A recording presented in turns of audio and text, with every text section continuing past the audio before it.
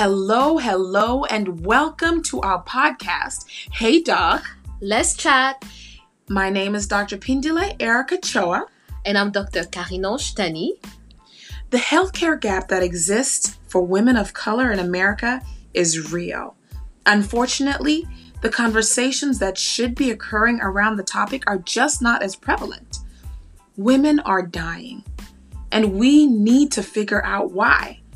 So we felt moved by the powers above to start and facilitate this conversation. So let's chat. Let's talk about women's health issues that are pertinent to you. We plan on tackling all topics as they pertain to your health. We will share our unique experiences as Black women and physicians and our personal encounters with the healthcare system.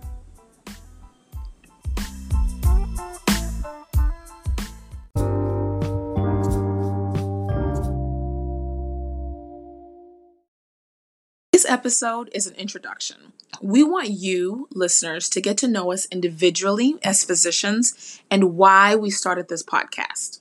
So, Erica, why don't you go ahead and tell us a little bit about yourself?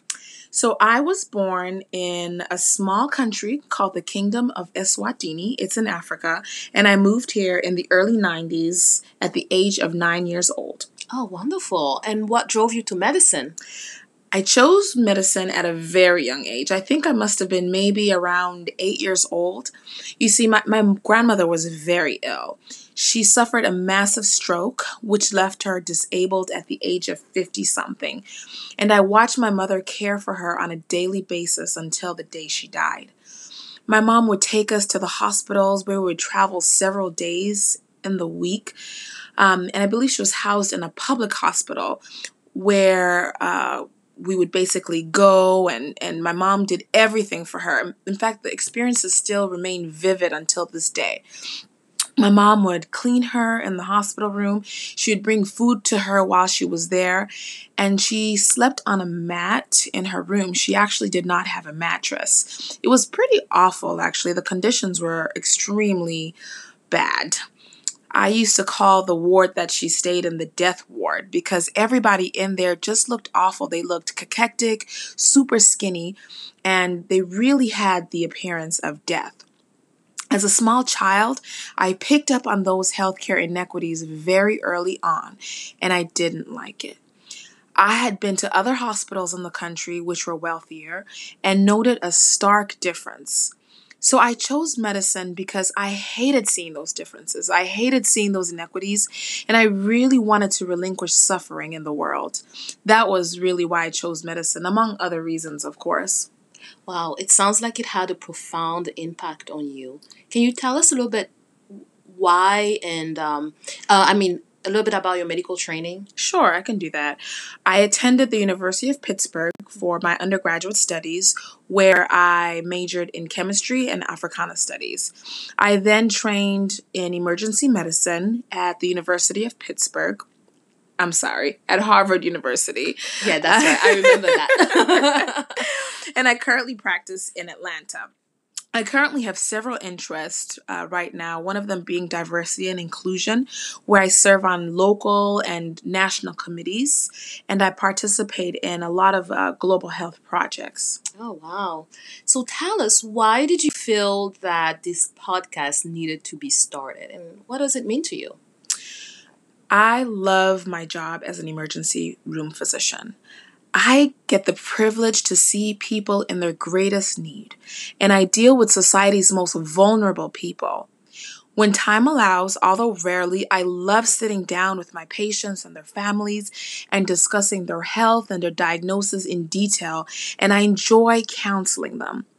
I love the encouragement I receive from many patients who appreciate me for taking my time to care for them and take care of them. And in fact, many families will say it's really calming and it's really good to see me, a woman of color, take care of them, that it made them feel at ease when they were scared. But why scared though? Yes, they were scared because a lot of Black people are terrified when they come into the emergency department. They're scared that they will not be heard, that their pain would be minimized, and that they will leave misdiagnosed. I remember I had one postpartum patient who came in. She had shortness of breath. And I remember her telling me vividly that she was scared that she would die in this hospital because of all the women who had died peripartum, surrounding their births and after giving birth. And so she was terrified. She was terrified that something bad would happen to her. And based on the research there, I really don't blame her. There's a history of mistrust in our country built on personal experiences, constant stories about Black women dying in the media.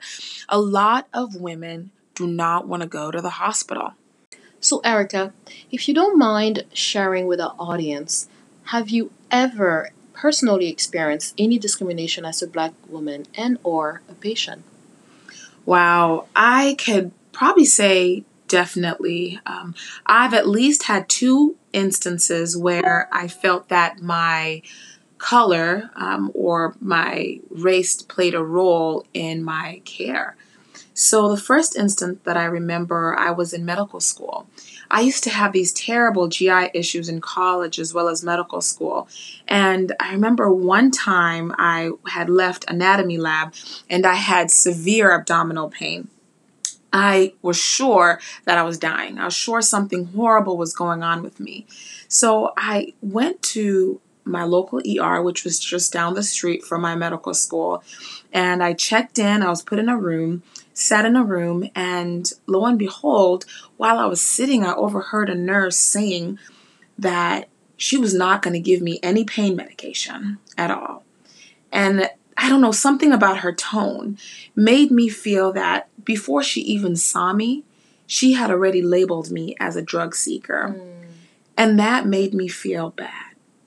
And the second episode, which I remember in more detail because it was so recent.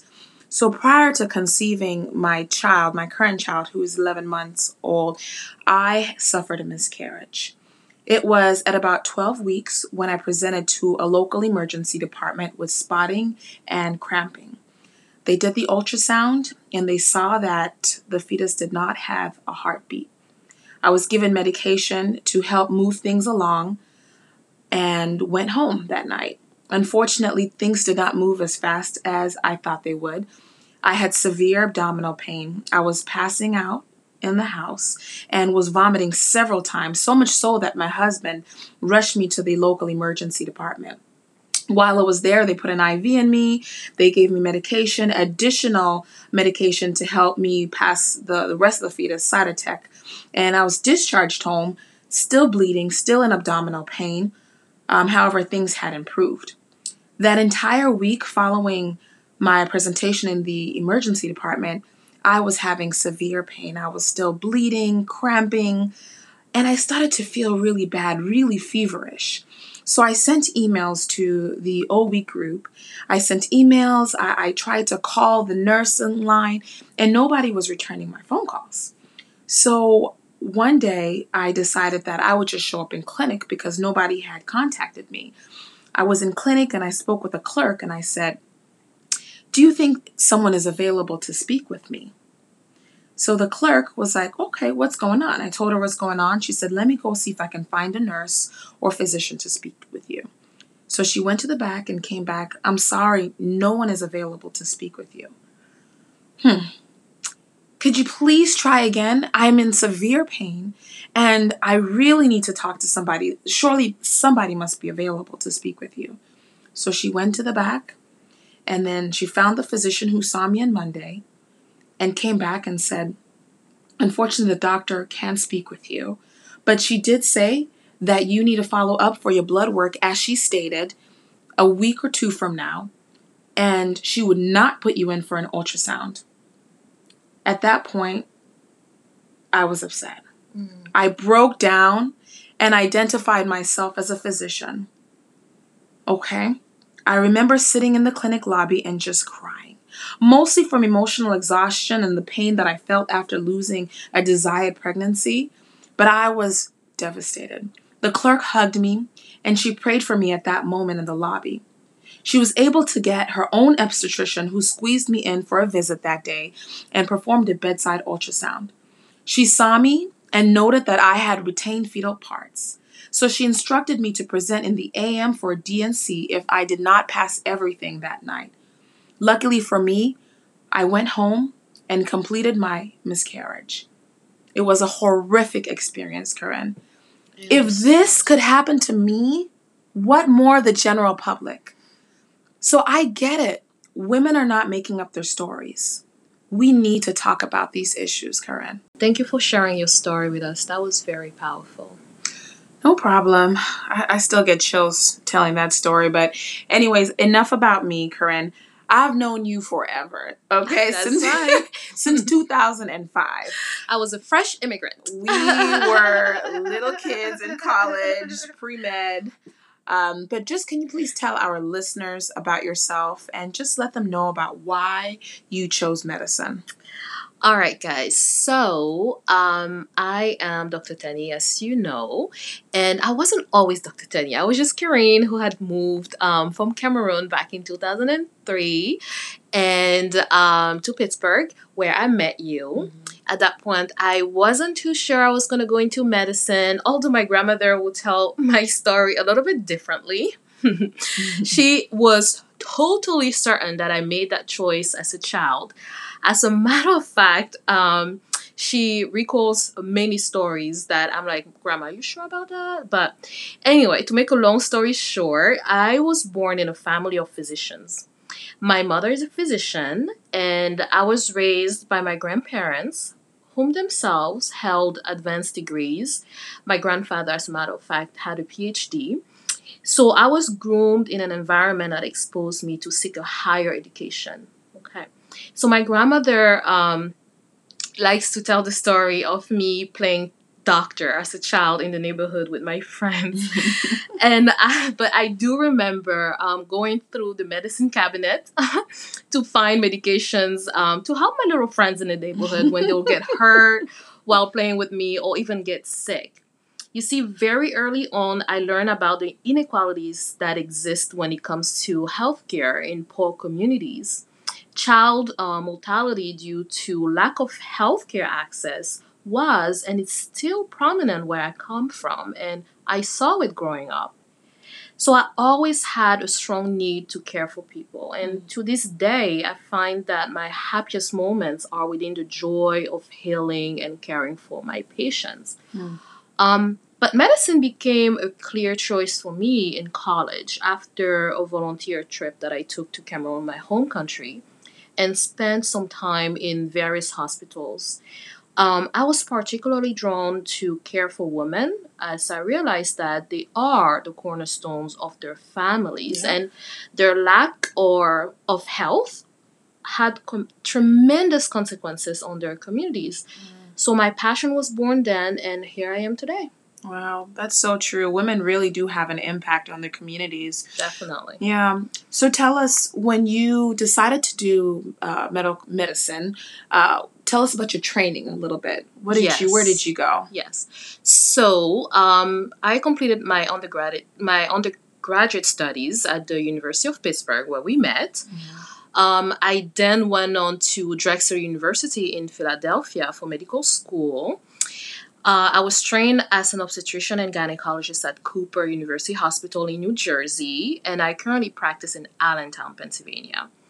I remain involved in various global health organizations, and most recently, I joined an obstetric patient quality and safety improvement committee locally. Can you please tell us why you felt this podcast was needed and what it means to you?